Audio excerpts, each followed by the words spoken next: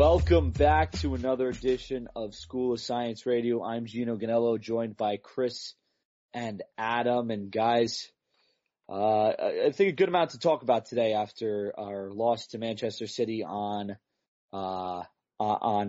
Saturday. Things to talk about with that game, but things to talk about in general as well. And then, of course, our upcoming game against Tottenham this coming weekend. But first off, how are you guys doing today? I'm hanging in there. It's been a rough couple of weeks in Everton land, but I think everybody's going to be fine. Yeah, that's ultimately kind of the feeling, isn't it? You think based on what we've seen on the whole balance of this season that this will just be a blip on the radar in a couple of months, but I do have a few concerns that it could develop into more than that, and I'm sure we'll get to talk about that throughout this evening. Yeah, whether or not it's a blip on the radar depends on how we do in the next 3 or 4 games around the holiday period. Yeah, the next, even if you stretch it out, that period out a little bit more and you look at the next month and a half, where basically after Tottenham this weekend, it's bottom half of the table opposition almost exclusively for a month or more. That's going to be what tells us where we are a lot more than the City match did this weekend. But still some interesting things to take away from that as well. After Spurs, we do not play a good team until February 23rd. Yeah, I was doing the math today as well. It's a telling period. It's the sort of period that historically over the last 3 or 4 years has been the thing that's tripped us up more than matches like the one that we had this weekend have. So it'll be interesting to see where things go from there. Yeah, and I think we've already got a little glimpse of that already this season with the Watford and Newcastle games of how things could go, and how things have gone really in the past couple of years. But let's just start with Manchester City, and you guys kind of brought it up already. Really the question after the 3 games that we've had over the past week and a half, really, is the sky falling at Everton? Should we really be worried about the 2 points from 3 games? Obviously, we've talked about the 2 points that we gotten from those 2 games against Watford and Newcastle and how those probably should have been better results. But does this change anything? And really, was there anything that could truly concern us from this performance? Chris, you got anything that really concerns you about this? Or should we be worried at all? Or is this was Man City just kind of a game that it was going to happen? I said going into this match that there was pretty much nothing I could see from the game that would concern me simply because of how good Manchester City are. And there's literally zero shame in going to the Etihad and losing. And Everton were, for long stretches of the match, quite competitive. They actually surpassed Manchester City in the expected goals for the match and took it to them once they went down 2-0. And, you can argue about whether or not they should have tried to do that beforehand, but I kind of understand the strategy of not wanting to open it up too much or it's going to be 4-0 before halftime.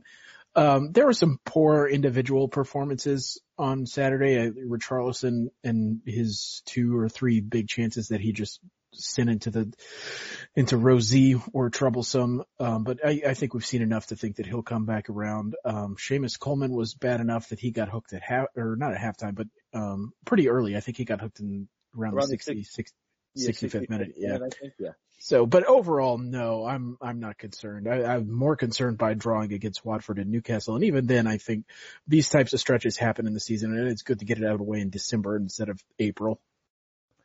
Yeah, and ultimately, I agree with you on that. I think the thing that concerns me most from this one is that I want to be sure that Idrissa Gueye is healthy sooner rather than later. But I mean, to go to City, like we talked about last week, I mean, they had a plus 25 goal differential at home through 8 games.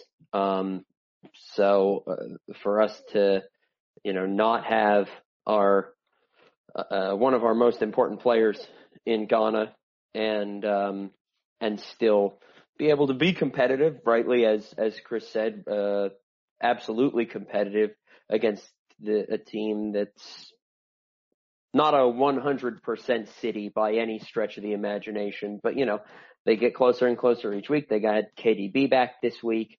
When you're bringing De Bruyne and Sterling off the bench, you kind of just have to throw your hands in the air. Like, what are you going to do? Yeah, this one is, and I think probably least frustrating of all of the top 6 games that the away top 6 games that we've had so far this year, because I think it was the one that we probably felt we were farthest away from taking a result from, which, when you look at the underlying numbers, you might argue otherwise, but it kind of felt that way, certainly going down 2-0.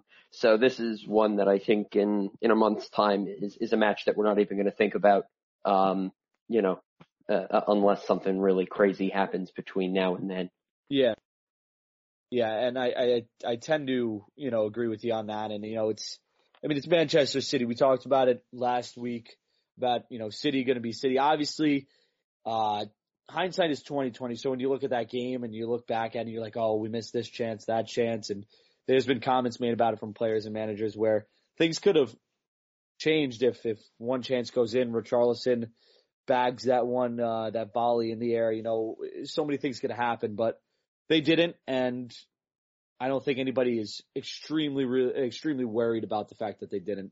But for people that struggled, and Chris, you mentioned this a little bit, you mentioned a couple players, but one person specifically that struggled in this match and has struggled, it seems, in the past couple matches was Yerry Mina. Had a tough time of things, couple mishaps that led to a couple goals. Is it time to return to Zouma and Keane, Adam? Yeah, I think probably. I'm not particularly, really concerned about Yerry Mina in the long term.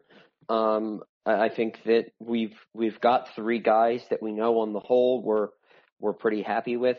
There's no reason to keep trotting Mina out there. If you think that we've got a better option, I think Kurt has been very consistent, very reliable this season. I think that there always needs to be dialogue between Silva and Mina about what his expectations are going forward, and that Mina remains our guy going forward. But if he's not playing at his best, and I don't think anybody thinks that what we've seen from Yerry Mina in the last couple of weeks is the best that he has to offer, it doesn't make sense for him to still be out there. That doesn't send the right message to him. It doesn't send the right message to Zouma to just be starting a guy because we think he's the guy long term, and we think we won't have Zouma next season or what have you.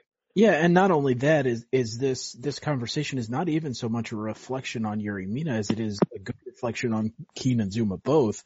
Zouma, we gave up 3 goals, but I thought Zouma was one of the better players on Saturday.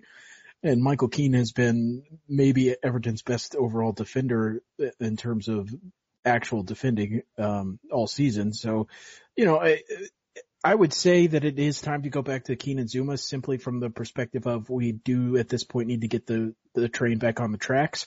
And I think they're probably the 2 to best help us do that. And of course, worth noting that, we're starting on the 23rd, we're playing 3 games in 6 days. So there's going to be time for everybody, in the coming week to 2 weeks, or is it even 4 in 7? It's something ridiculous. Yeah, it is 4 and 8, maybe 23rd, 26th, 29th, and 1st, I think. Yeah. And Everton have the second least amount of time to rest between their holiday fixtures as any other team in the league. I'll let you just take a guess as to who has the most rest between their holiday fixtures. Yeah. It's always Liverpool. I don't know. I think that's. Oh, it's not rigged or anything. No, it's frustrating. It's just, it is what it is. But yeah, so we're going to see, I don't suspect that we'll see Yerry Mina, on Saturday against Tottenham, or is it Sunday against Tottenham? But we're going to see him at least once, if not twice, between now and the end of the Leicester match on New Year's Day. So everybody's going to have a chance to prove themselves again. And just to confirm for you guys there, we play the 23rd at home, Sunday. 26th away, the 29th away, and then the 1st of January at home. So that's going to be our Christmas schedule. So and then again in the FA Cup on the 5th. So it's not like Thankfully we did draw some luck there with home against Lincoln City. I don't suspect that any regular starter is going to sniff that one. Mason Holgate might even get to play in that game. Mason Holgate might even get to play in that game. I would argue that Mason Holgate should play. Probably should. Yeah, I agree. And it's bad if I'm saying that Mason Holgate should be playing. But after that, the stretch of games there, and given the level of expected competition in that, I think that'll be honestly pretty well timed because it's a spot where you don't have a real conflict. Do I play my starters here or not? No, you obviously rotate. And if your second team can't get your result against Lincoln City, well, you've got bigger problems. But we'll talk about that in coming weeks, no doubt. Absolutely. And again, the rotation is going to be a big thing as we come towards these Christmas games, and can often be tough. And hopefully we'll see a bit of man management here from Silva as we go through this tough stretch of games that we're going to have here. But sticking with the center backs, we have, like you mentioned, we do have 3 center backs we're very comfortable with. And in fact, they all played on Saturday against Manchester City without Ghana playing, the lack of another central midfielder, or a central defensive midfielder of Ghana's type. What was your guys' thoughts on this? Chris, do you think that this formation? What do you think about this formation switch to a back 5 without Ghana? Did it work? Did it make sense? What were your opinions on it? I guess I kind of understood it from Marco Silva's perspective. I didn't really enjoy it or like it. I do think that it actually contributed to some of Yerry Mina's struggles. Cause best I can tell, he has not played in a back 3 really much of his career, if any. With the Colombian national team, he's partnered with Davinson Sanchez from Spurs, and with Barcelona, they regularly play 2 center backs. And so that was probably uncomfortable for him to begin with. And reducing the midfield to 2 men against Manchester City ended up being a problem. Andre Gomes and Gylfi Sigurdsson, as good as they both are, they had a little trouble without that third man in there, escaping City's pressure. And, you saw that in the form of great many turnovers, which again, it's Manchester City, that happens. But I think if they had stuck with the 2 center backs and probably just played Tom Davis, so we would have had a little bit easier time getting the ball out. So all in all, I'm not crazy about it. You do remember, it's been a while since Tom Davis has gotten meaningful minutes. You do remember what it looks like when he tries to pass, right? Yeah, no, he's not good at it, but it's more showing City that there's another option there than just letting Andre pass anyway. I understand that.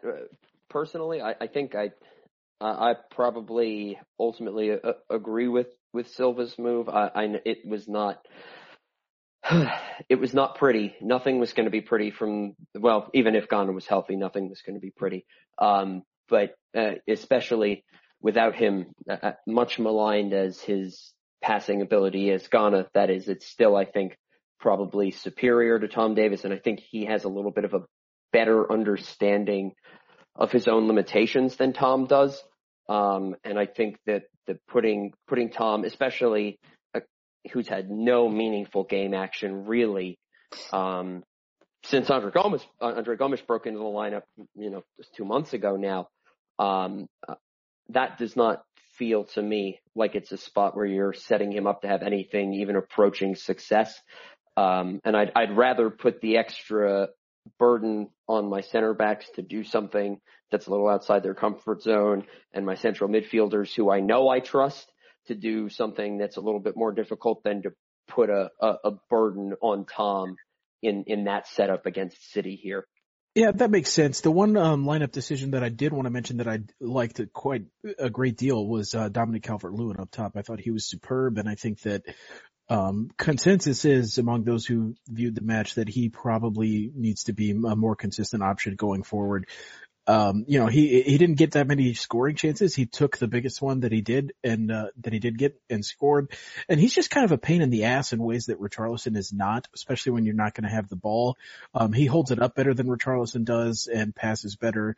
And, at this point in time, it looks like he has a little bit more confidence in front of goal than Cenk Tosun. So I would like to see him more often during this upcoming Christmas period. Yeah, and we're gonna talk about strikers in a little bit, and I tend to agree with you. I didn't necessarily I liked what I saw of him this weekend. I didn't necessarily feel maybe as strongly as you did at from the end of that maybe he's a guy we need to see going forward, but more going forward. But the more I thought about it and looked at some numbers and things that we'll talk about in a little bit, I tend to agree with you that he should probably get at least one, if not more, opportunities to start up top in the coming run of fixtures in a game where Everton might actually be able to play something of a normal setup from the off. Yeah, I agree with Chris here. I think, and you, Adam, I think that DCL should get a little bit of a run out here after that performance. I mean, obviously there's not much you can do against a team like Man City. It's City, so it's tough to create really much. But I think he did a good enough job to at least earn another shot up there in a situation like you said, Adam, where we're going to be playing more of a normal formation, something that we'll typically see week to week as opposed to what we saw against City. But before we move on from City, there's an interesting stat that was put in that came up about Ademola Lookman, and the chart reads Everton chances created in open play over the last 5 games between forwards and midfielders, and Lookman leads that in the first place with 7 chances created in 179 minutes. But that's not the surprising part. The surprising part is that in the 33 away minutes that he played versus City, he created 3 chances, which was more than any other Everton forward or midfielder had created in the last 5 games combined. And that's, Richarlison's 450 minutes, Gomez's 450 minutes, Gylfi playing 419 minutes, Bernard playing 310, and Walcott playing 255. All of them only 2 chances created from open play.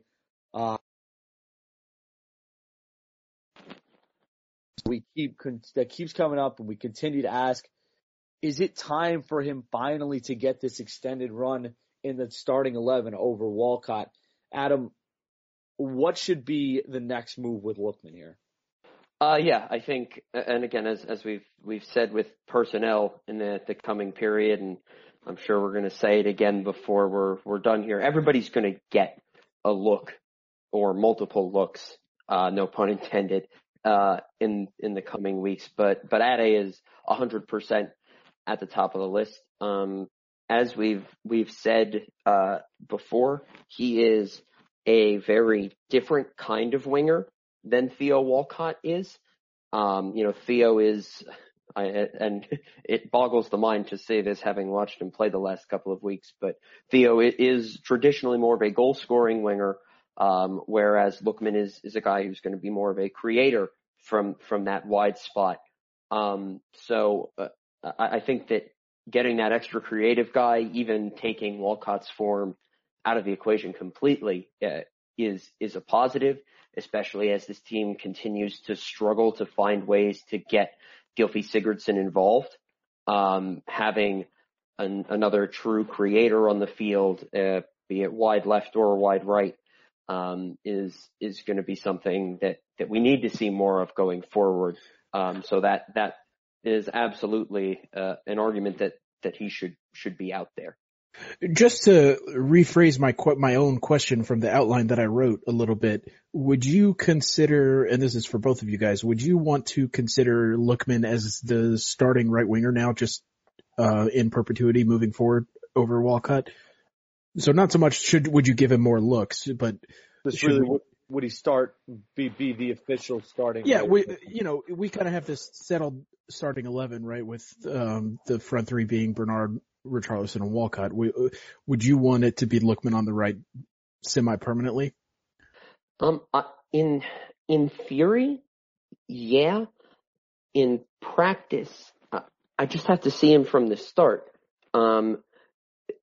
He has tended to come into games this season as they have started to stretch, separate of anything that he's done. Now, he's absolutely taken good advantage of the moment in the match that he's been brought in, but that's a specific strategy and a specific usage for a guy who is going to be particularly eager to take on and beat guys with tired legs. Now, that doesn't mean that he can't do it from the start as well, but before I'd be willing to commit to that after the holiday period run of games, I'd want to see him get 2 or 3 starts and see, okay, can 65th minute substitution Adam Ola-Lookman be a guy that we get something like that for 70 minutes, or is more of what we saw against Newcastle, Adam Ola-Lookman, the player that we're going to see through the opening 60 minutes of a game if he's in that situation. Right. And I want to hear what Gino thinks, but I would also just add that I think one of the prerequisites to that move is making Bernard the super sub and leaving Richarlison left. Yeah, agreed. And playing probably Dom, but yes, some true striker, air quotes, true striker up top. Yeah, no, I agree with Adam on this, where I think that we need to give Lookman a couple starts just to kind of feel it out. Obviously, he knows what he's doing coming off the bench. He knows what he's running at, knows what the looks he's kind of going to get there as he's running at players, and kind of I feel like he has a good idea of how, kind of attack players on the tired legs and whatnot. But you're right. In the Newcastle game, we didn't see as much of that. I think we need to see if he can, really figure out, what defenses are going to show him right from the start and see how he can work himself around that and create chances around that. Because if he can do that, I'll be obviously more inclined to give him the permanent starting 11 role over Walcott. Not that, and this is not saying that Walcott has really done this either, because quite frankly, I don't think he has. But I think that Lookman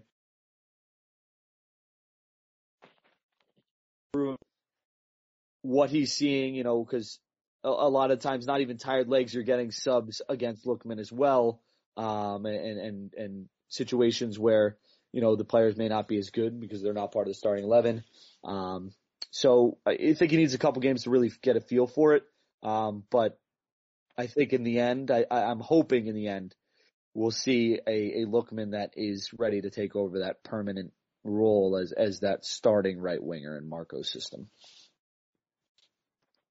But moving on now, we're going to go on to what is a couple problems that we have. And we're going to start, and I guess we can call them problems. We'll start with the Seamus Coleman question that we've brought up a few times here on this podcast before. And it's been brought up on Twitter repeatedly. And this is kind of why we're asking this question once more. And Adam, I want to go to you first on this one. Has Seamus been as bad as everyone on Everton Twitter is saying? Has he really been bad at all? What's the real deal behind what Seamus is and how he's been playing so far this year? So I want to lead with this by saying that, on the eye test, I can see what folks are concerned about. Not necessarily agree with the extent of the concern raised, but I can at times definitely just looking with my own 2 eyes and go, that wasn't necessarily so great. That said, when we're talking about Coleman, we're really looking at him as a creator, coming from the right back spot, because that's obviously been something that's been very important to Everton really during his entire tenure as the starter since he took over for Tony Hibbert. And then we're looking at his defensive contribution as he's still holding his own when the ball's in his own defensive third. I know one of the things that folks have really complained about a lot has been his crossing ability. And there's something to that, but the reality is that Seamus Coleman has never been a particularly good crosser of the ball. His crossing completion percentage this year is at 17.1%. Last year it was at 16.6%.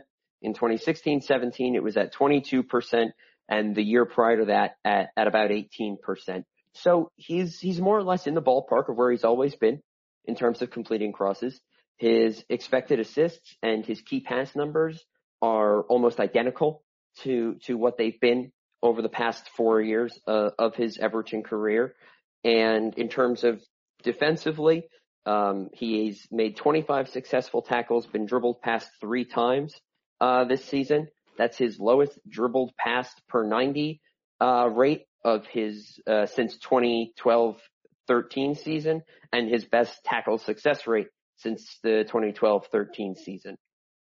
So while I can definitely see it looks and feels at times like he's lost a step or that something isn't quite right, and I can get on board with that to an extent, the numbers are kind of bearing out that this is not a substantially different player than he's been at any other point in his Everton career since he became a regular starter.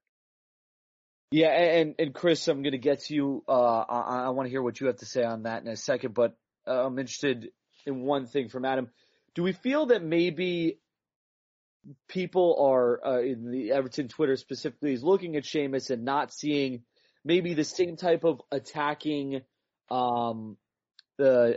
prowess as we normally see, and that's really the, why they've been acting out. But is it because maybe he has better players in front of him now as opposed to recent years where he's had to do a lot of the offensive work, put in a lot of the crosses, and do a lot of work on offense that, he doesn't have to do now because the players in front of him are significantly better than some players he's had in front of him in years prior? I don't know.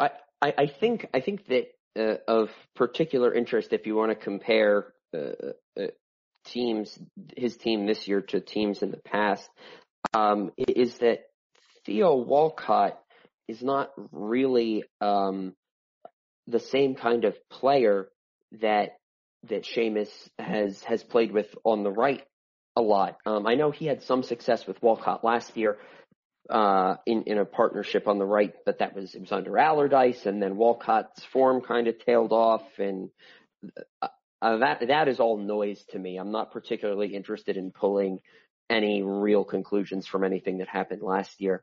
And when you go back before that, you don't have another right winger really that I can think of at any time that Coleman's been in the team, and feel free to correct me, who matches the Walcott profile kind of that goal scoring winger, who is not necessarily going to look to be particularly involved in the build up.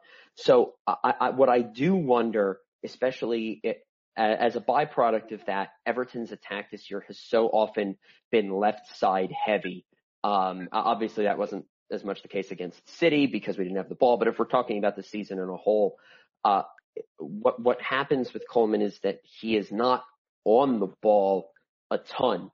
And what I do suspect is that maybe some of the volume chances that he's creating, just because so frequently last year and going back even longer than that, we were playing so much down the right that when he got, 8 or 10 opportunities to work the ball down the right per game, 3 or 4 would come off and we'd forget about the 3 or 4 that didn't. Whereas now maybe he's only on the ball 4 times, down by the corner flag, in any given game, because we're trying to play through the left so much. He mucks up 3 of them. 1 of them is okay and it doesn't come to anything, but the rate of conversion hasn't changed, but the amount of opportunities he's had has, and that skews the memory of how it's gone down.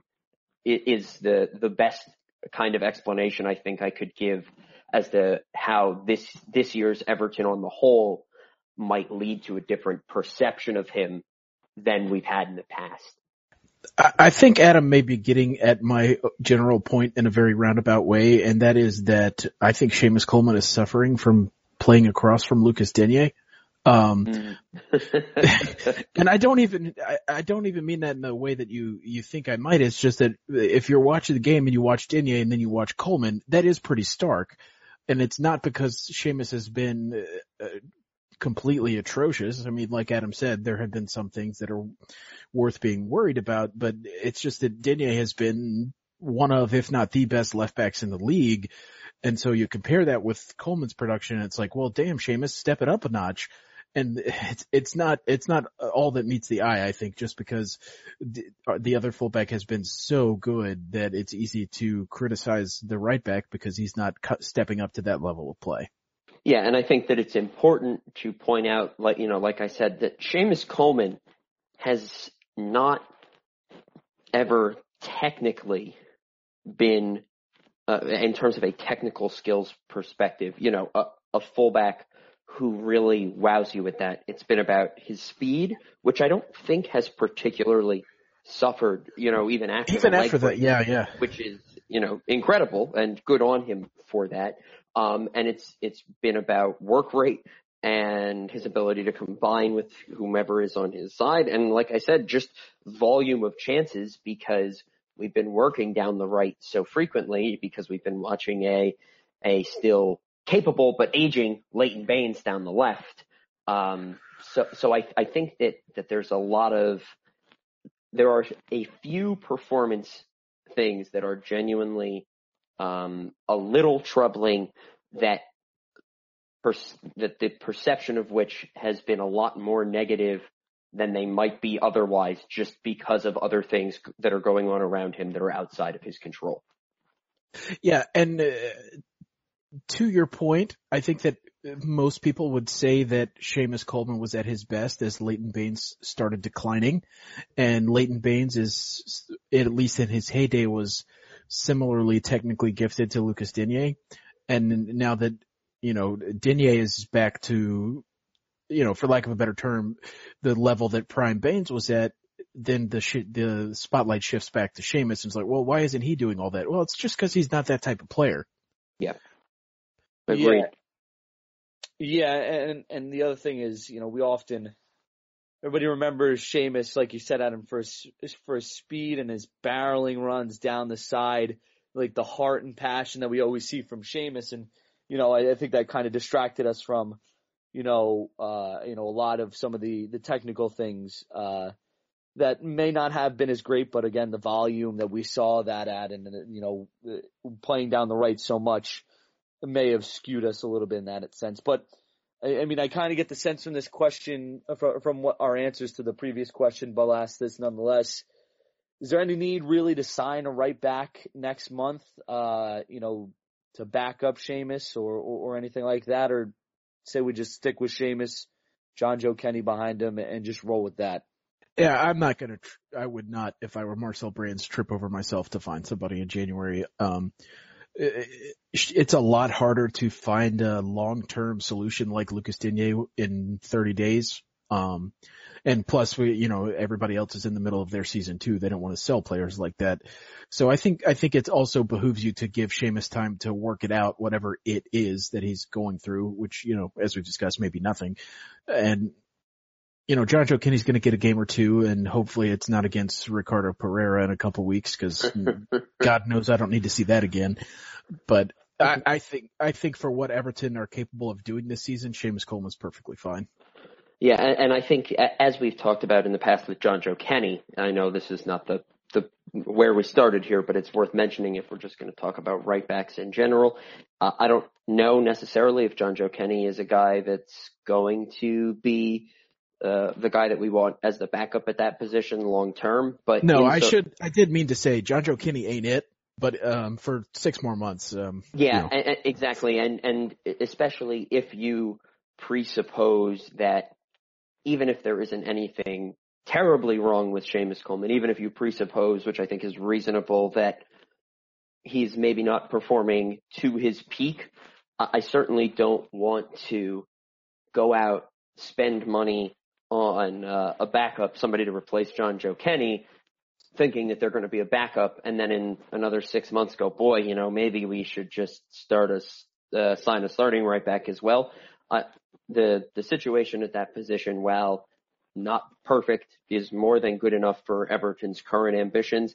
And over the summer, maybe it's that we need a backup. Maybe it's that we think Seamus's time as a starter is done and he should be the backup, and we should bring in try to target a Digne type player. But either way, and neither of those things need to happen right now. Yeah, and I agree with you guys on that. No need to really make that a main priority. But something that many think may be a main priority or should be a main priority it is our striker situation, which has been an issue really for a lot of the season, and we've been fairly consistently poor. It feels like every week we get on this podcast, we talk about missed opportunities, and a lot of times it comes from those strikers who are just, whether it be by luck that the goalies are saving them or the strikers just not putting away balls that they should be. It's been a theme for Everton this season. Question now becomes, and Chris, we'll go to you on this first. Should they give up on Cenk Tosun, find a new striker? If so, are there any names? Is there anybody else on the roster that may, like DCL, and then we talked about it a little bit, but I'm sure we want to get a little bit more in depth about him, that could be able to take over that role and we don't have to find a new striker? What do we do next, really, at this position? So the big problem here is that many of the strikers that fit Everton's profile in terms of A, affordability, and B, want to join a 6th, 7th, 8th place club in England are pretty much Cenk Tosun clones. And so because of that, they carry many of the same risks, unproven in England, these kinds of things. And it seems to me a lot like the Seamus Coleman situation, where this is not quite bad enough yet to be worth pushing the envelope in January, like it was last season when they bought both Walcott and Tosun. And so I do think that if this continues apace like it is with Tosun and Richarlison having to play up front, that's going to be a serious conversation that we do need to have in the summer. But right now, I think that there are just so many bodies capable of scoring a goal when they're playing well that it seems more profitable to just stick it out and, like you mentioned, play Dominic Calvert-Lewin more. I'm going to come fairly off the wall with a suggestion here, and that is Theo Walcott has played a lot of striker in his career for Arsenal and was not bad at it. And, maybe that's a way that you could get him some more confidence when, ostensibly the striker has presented with more opportunities to score. And if he sees one goes in, who knows what happens. But I don't like the idea of giving up on Tosun in 12 months. And I don't like the idea of having to force a move for somebody that also doesn't work out, and we have to do this all over again in 12 months. So I think the answer is play Dominic Calvert-Lewin more, play Cenk Tosun several times over this holiday period, and see what happens in July. On the whole, I think I agree with most of what you've said, Chris. But what I do want to preface all of this with is Gino said that we've had struggles converting in front of goal in terms of our strikers. And I know that is absolutely the conventional wisdom as it stands. I'm just not sure that I buy that in reality, and I'll tell you why. Richarlison this year has 8 goals in the Premier League. His XG is at 5.7, so he is overperforming what you would expect of an average striker. I know he had a pretty obvious miss against City, and obviously that sits at the forefront of the mind. But on the whole, you're kind of hard pressed to come up with a ton of other chances that Richarlison as a striker has not converted. Now, we can have a completely separate conversation, and should, about whether or not he should be playing striker at all for a host of other reasons. his ability to put the ball in the back of the net when it gets to him in front of goal, though, is not really one of them. Cenk Tosun, obviously, it jumps a little bit more off the page when you think of missed opportunities. But this is also a guy he's had 5 opportunities this year that have been shots of an XG higher than 0.10. So basically goes in 10% of the time from an average striker. He's converted 2 and he's missed 3. And one of them was that ridiculous save at the end of the first half against Newcastle that, we all got on and talked about after that match and said, well, there's not really anything else that he can do about that. It was a pretty decent play to get on the end of it, and the keeper just made a really good save. He couldn't have done any better to finish that. So I'm not sure that I necessarily buy that Tosun has huge problems in front of goal. And he's been a good finisher throughout his career, yeah. And he scored 5 goals last season in a Sam Allardyce system. So he's obviously capable in ways that Omar Niasse isn't, and even in ways some of the other strikers in the Premier League aren't. I think Cenk's problem is, again, the right back and striker situation, there are a lot of parallels. His problem is simply one of perception, in that Richarlison is flying high and he's cool and popular and he dances like a pigeon. And, Cenk, his misses have been high profile, right? Because and I mean no offense to anybody here, but the average watcher of Premier League games sees that chance against Dubravka and Newcastle and think, wow, that was point blank. Why didn't he put that in? And it's just not that simple. Cenk's misses have been fairly high profile, and so have Theo Walcott's, but he's scoring the goals for the most part that you would expect him to score.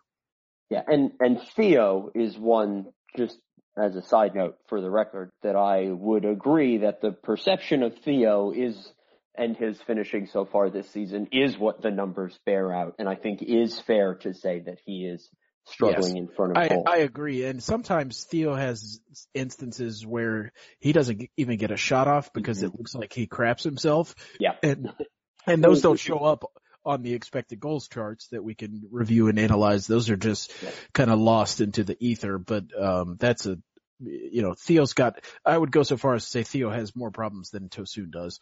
Yeah, pretty straightforward. And then the last guy who we've talked about some is Calvert-Lewin, and now he's got 3 Premier League goals this season in 476 minutes of play, which is not a ton. Some of it's come on the left wing, some of it's come in a substitute's appearance, and he's got 3 goals on like 1.7 xG. So he is, performing above what I think you might perceive looking just at the shots, and he's only taken 13 shots in the Premier League, and he's got 3 goals.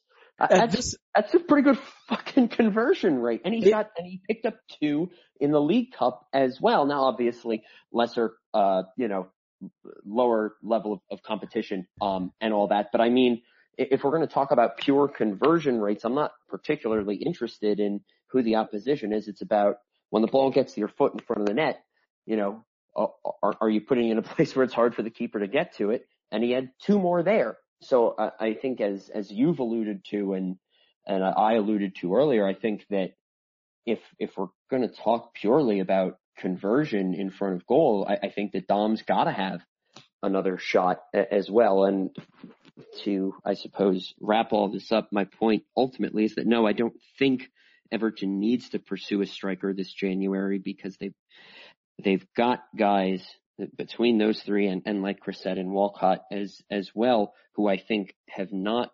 underperformed to the extent that is perceived, or maybe haven't even underperformed at all. But there have been 1 or 2 big misses that stick in the mind, as happens on every team with every striker anywhere since the dawn of time. So one last thing, based on what you're telling me about Calvert-Lewin and Richarlison's expected goals, this problem, and I'm using air quotes, this problem might get worse before it gets better if they regress to the mean? Well, the thing about Dom's goals is that they've come on so few few Yeah, that's shots true. that I'm not, it's hard to make head nor tails of that. Richarlison,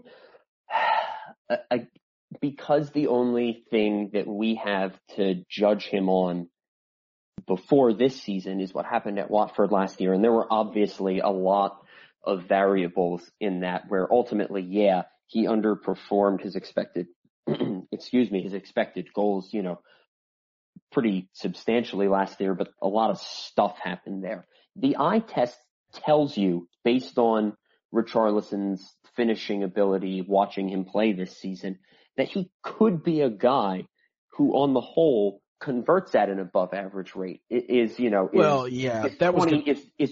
30% over the expected rate sustainable for a guy like him? No, probably not. But it's somewhere between 5 and 15% over his expected goals, something that he could produce on the regular?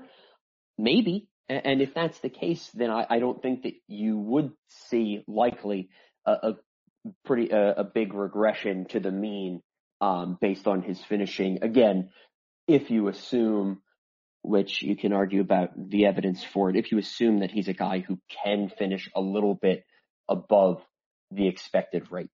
Yeah, you just made the point that I was going to make just much more eloquently, and Thank you. that was going to be that Richarlison knows how to hit a football. Yeah, that is at the end of the day, I can put as many numbers and words to it as I want, but at the end of the day, you're right.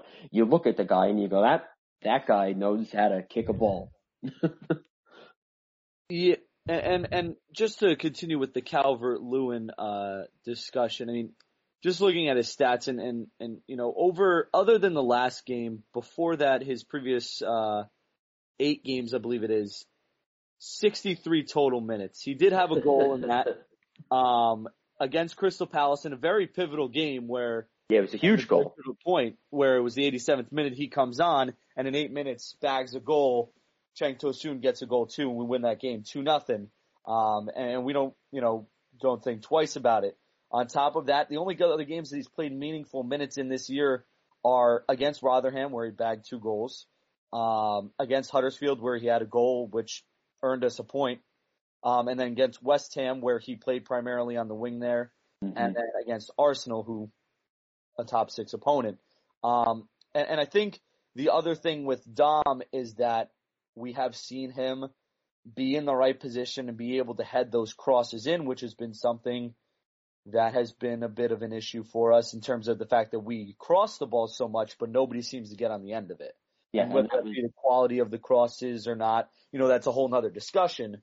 But the fact that Dom can head the ball in and be in that right place goes a long way. And like you said, we're looking at a very small sample size here in terms of shots, and then the amount of goals he has from those shots. But still, I think that would incline all of us to agree that he probably deserves another shot up top to see what else he can do in another game or two. No?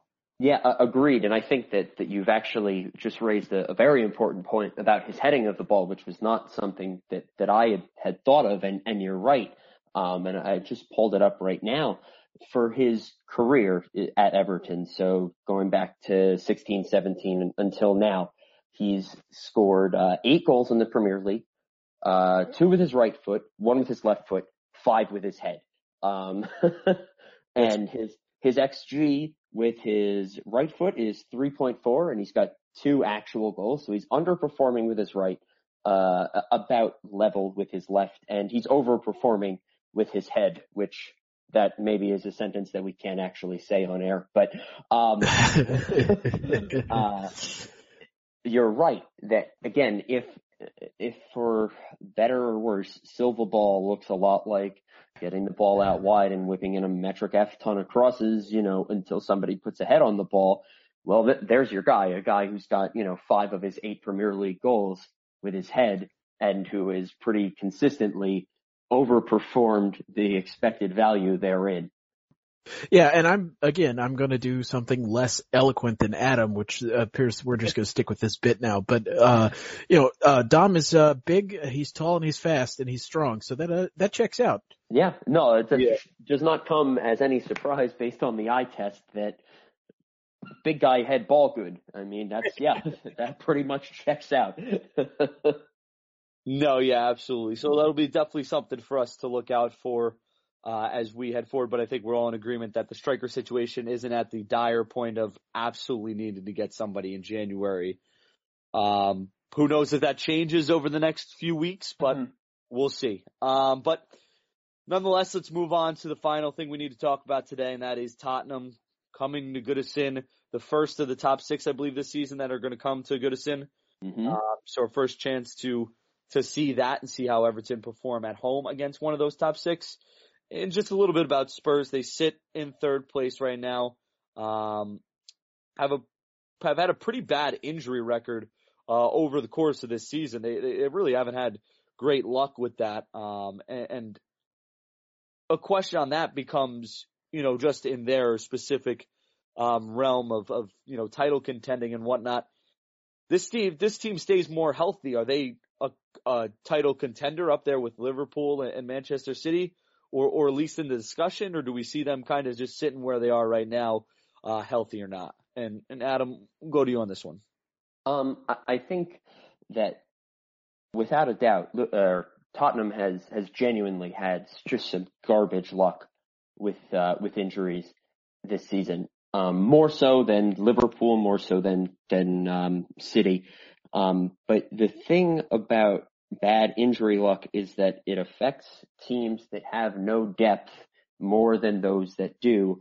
And when you're a contending top 4 Premier League team and you spend all summer without adding any new players, while Manchester City just had, the best season in Premier League history, and Liverpool went out and added Xherdan Shaqiri and Naby Keita and Alisson and so on and so forth. Even when you get bad injury luck, you still in a way get what comes to you, because if you're down 2 central midfielders and now you have to play Moussa Sissoko as a true deep lying mid, well, you've kind of made your own bet there. So do I think it would be closer? Yeah, I think that they'd certainly have a couple more points than they do now, probably, if they'd had a little bit better injury luck. And I think that they probably wouldn't have had to sweat out their passage to the Champions League round of 16. But at the end of the day, because they've not got the depth of those top 2 teams and they've not made the moves that those top 2 teams have made, I just think it's still a little bit too big of a gap for them to bridge right now. It's weird, right? Because if they had 50-60% fewer injuries, or if they had actually bought a single solitary player in the summer window, I would have been like, yeah, they're nailed on for third place. City and Liverpool a cut above. I think Spurs, yeah, they can definitely be the next best team, and they're in third place. And that, I think, really speaks to the job that Mauricio Pochettino has done, that he's been able to get by with this group of players. They started against Burnley on Saturday, somebody named Oliver Skip, which seems like it should be a character in a musical. And lo and behold, he's a Premier League player. Are you telling me it's not? Yeah. News to me. I mean, yeah, what's going on? But to the original point, I mean, the injury luck has just truly been really unlucky. And I don't hold the animosity for Spurs, and I think you guys probably agree with this. I don't hold the animosity for Spurs in the same way that I do for United or Liverpool or even Chelsea. But, they're currently without Davinson Sanchez, Eric Dyer, Victor Wanyama, Moussa Dembele. They've been without Dele Alli and Christian Eriksen and Toby Alderweireld and Jan Vertonghen at points this season. And, the fact that they're in third place is really a miracle. And you're unlucky when your latest injury is Eric Dyer is out for a month with an appendectomy. Like, I mean, what are you gonna do? Yeah. Well, I'm a little different. My family members happen to be Tottenham fans, so my, I guess, hatred or dislike for them comes from that more than anything else. It's on a personal level. Yeah, I probably don't like them a little bit more than you guys do. But one player that I do like on their team specifically, just to go off on a little tangent here, is Heung-min Son, who, if it wasn't for his team winning the Asian Cup, I believe, he'd be unable to play soccer and being listing in the military, which I think is something that's just unbelievable to think about with the goals that he scored over the past few weeks. Just showing how good of a soccer player is and what amazing thing it is that he could not even be playing soccer if his team didn't win that cup competition earlier this year.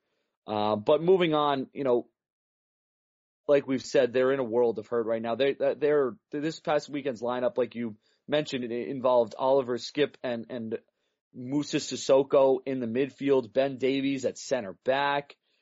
They have a lot of injury issues. And Chris, with that said, how winnable is this match for Everton because of those injuries? I do think it's fairly winnable. I think it's perhaps the most winnable game against the top six that Everton will have played this season. I mean, not the least of which reasons is because it's at Goodison Park, and we've been good at various times at home this year, and there's not a sense that I have that Tottenham are going to get any of these injured players back before the weekend. I doubt that they start Christian Eriksen on the bench again, against you can afford to do that against Burnley. You probably can't against Everton, but I'm hopeful here. I think we can at least get a draw. And, if Idrissa Gueye is back in particular, I would not be surprised to see Everton nick all 3 points here. And maybe that's a little pie in the sky and on Everton. Go with the optimism again, Chris. Come on. Maybe it's a little, it's very un-Evertonian of me, but I have a little bit of hope about this one. And I actually have something on the calendar for Sunday morning. So, they'll beat a top 16 when I can't watch. Well, I'm hesitant to add more optimism. But the other thing that's worth noting and kind of goes hand in hand with the ongoing injury issues, is that Tottenham plays on Wednesday this week. They're at Arsenal in a Carabao Cup quarterfinal. And I know that that's an emotional, rivalry matchup as well. And even, yes, correct. And even if you were to look at that match and say, they probably don't care about the Carabao Cup, they'll roll out most of their second team. Well, you see, the thing about that is that most of their second team right now is actually their first team. With the injuries that they've had with Christian Eriksen only just coming back, in the center of defense and in the center of midfield, even I don't know what their next level down on the depth chart even looks like if Oliver Skip is starting a Premier League game. Now, their Premier League game this weekend was against Burnley and it was at home. So, perhaps Pochettino's kind of playing his cards there, thinking I can get away with not having any midfield against Burnley because they're terrible, and I'll save my midfielders for a derby match in a cup competition and a more difficult trip to Everton the following weekend. But it's hard to see a way wherein there aren't at least going to be a few guys that are going to come to Goodison on Sunday, playing their third game in a week. And that, given that some of those players who may even be doing that are not necessarily first choice options to begin with, the opportunity is there. You have to say it. The opportunity is definitely there for Everton to make something of this. Yeah, I just don't know where you go from Oliver Skip because he's barely 18 years old. Do you start dipping into the U16s? Yeah. And they can get creative with their midfield because in the center midfield a little bit, you can drop Dele Alli into a deeper role. You can drop Christian Eriksen into a deeper role. But I mean, you could do that against Burnley and probably get away with it. To do it against Arsenal, with the firepower that Arsenal has, it seems suicidal. Well, to your point, Everton's midfield is probably, when they're all playing their best, better than Arsenal's. If you roll out Oliver Skip and Moussa Sissoko at Goodison Park against Gomez and Ghana, you're going to have a bad time. Yeah, and I think that Poch has to already be looking ahead and thinking, boy, if Ghana's healthy, how do I work my way out of that? Especially if he again also has to play somebody like Ben Davies at center back. It's a nightmare for him, and I would feel really bad if it wasn't about to play into Everton's hands.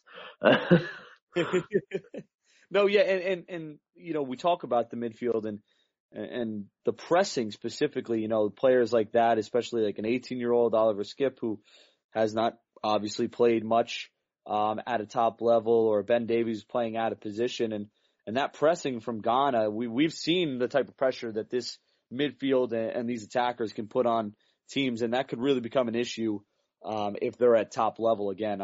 I would be very excited to see how Oliver Skipp handles Idrissa Gueye up in his business. Yeah, that would be that'll be an interesting matchup if we do get that one for sure. But really, just to wrap things up here before we go into predictions, let's talk a little bit about the games we've played against the top six as we now finish off the top six for the first time this year. Finish off playing all of them. Played all of them away, but nonetheless, is there anything that we can take, any lessons we have learned from these matches against the top six so far this season that Everton can take in this match? Adam, we'll go to you first.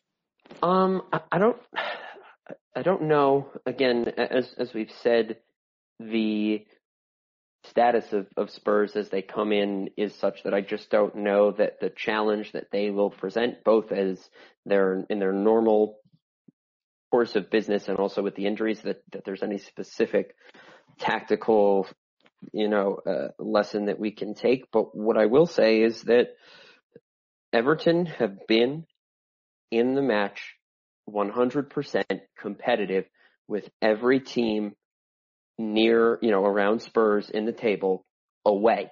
And we can talk until we're blue in the face about what points they should have or shouldn't have. I wrote a post up on it today that ultimately, Everton is out of time to be coming away from matches with moral victories. And we've had a lot of moral victories, against these top six teams on the road this year, where we felt like we've played well, and just haven't gotten the result through anything from, a moment of brilliance to a moment of calamity and anything in between.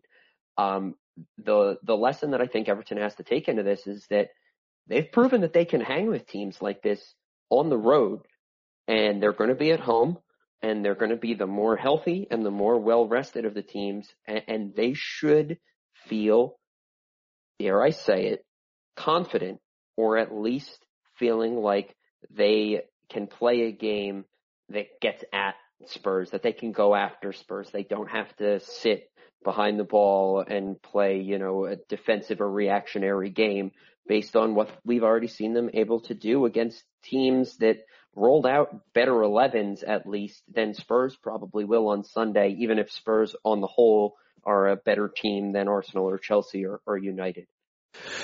I want to go a little bit more specific than that here, and that is to say that I would like to see Everton relying on building play and creating chances through their midfield against Spurs more than they have against the top six already this season.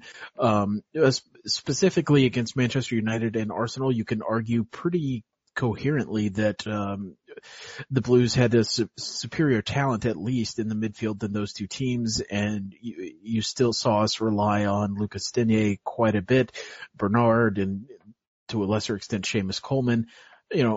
Odds are at this point it's looking like Everton are going to come to this game with advantage in midfield, and just let Andre Gomez and Gylfi Sigurdsson in particular do their thing, and I think that the results will come along with that. Lucas Digne is going to be better off in the long term if he's not having to be the creative hub.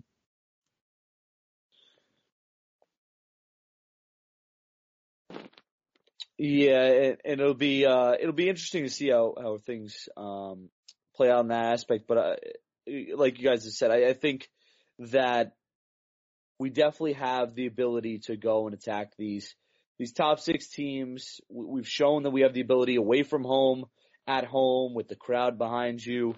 It should be even more of that, and hopefully that shows against this top six side.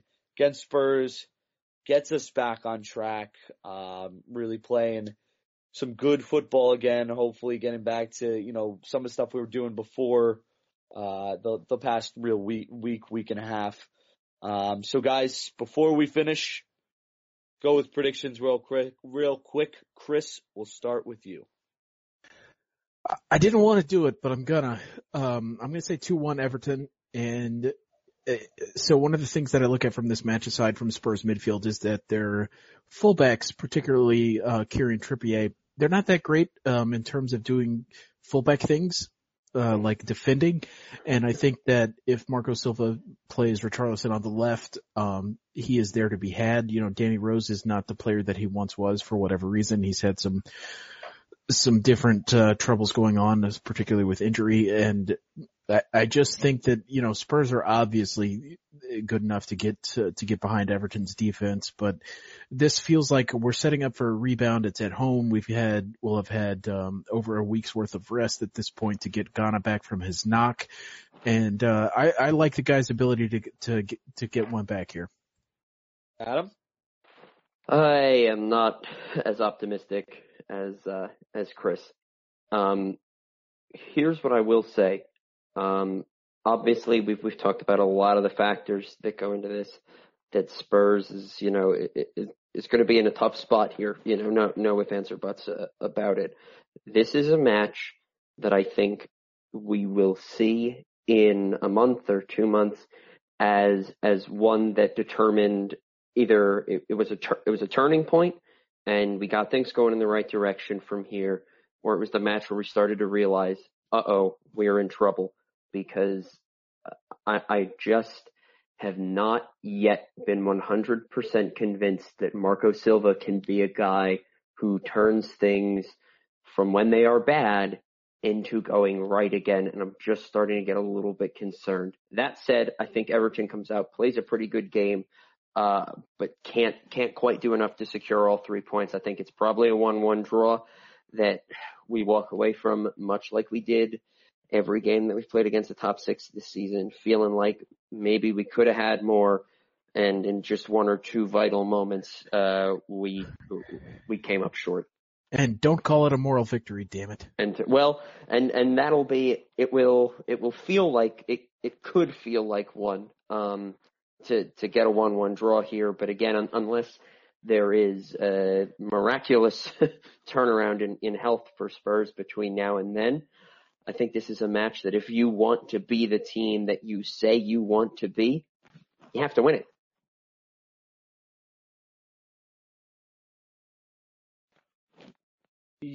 Yeah. I agree on that for sure, and I think that this will be a very telling game for us as we move forward in the season, and I think this will show a lot of who we are, where we're at right now after the disappointing week and a half we've had. I also agree, because I can't be optimistic about anything that involves Everton, that will probably draw this one, which is more optimistic than I want to be.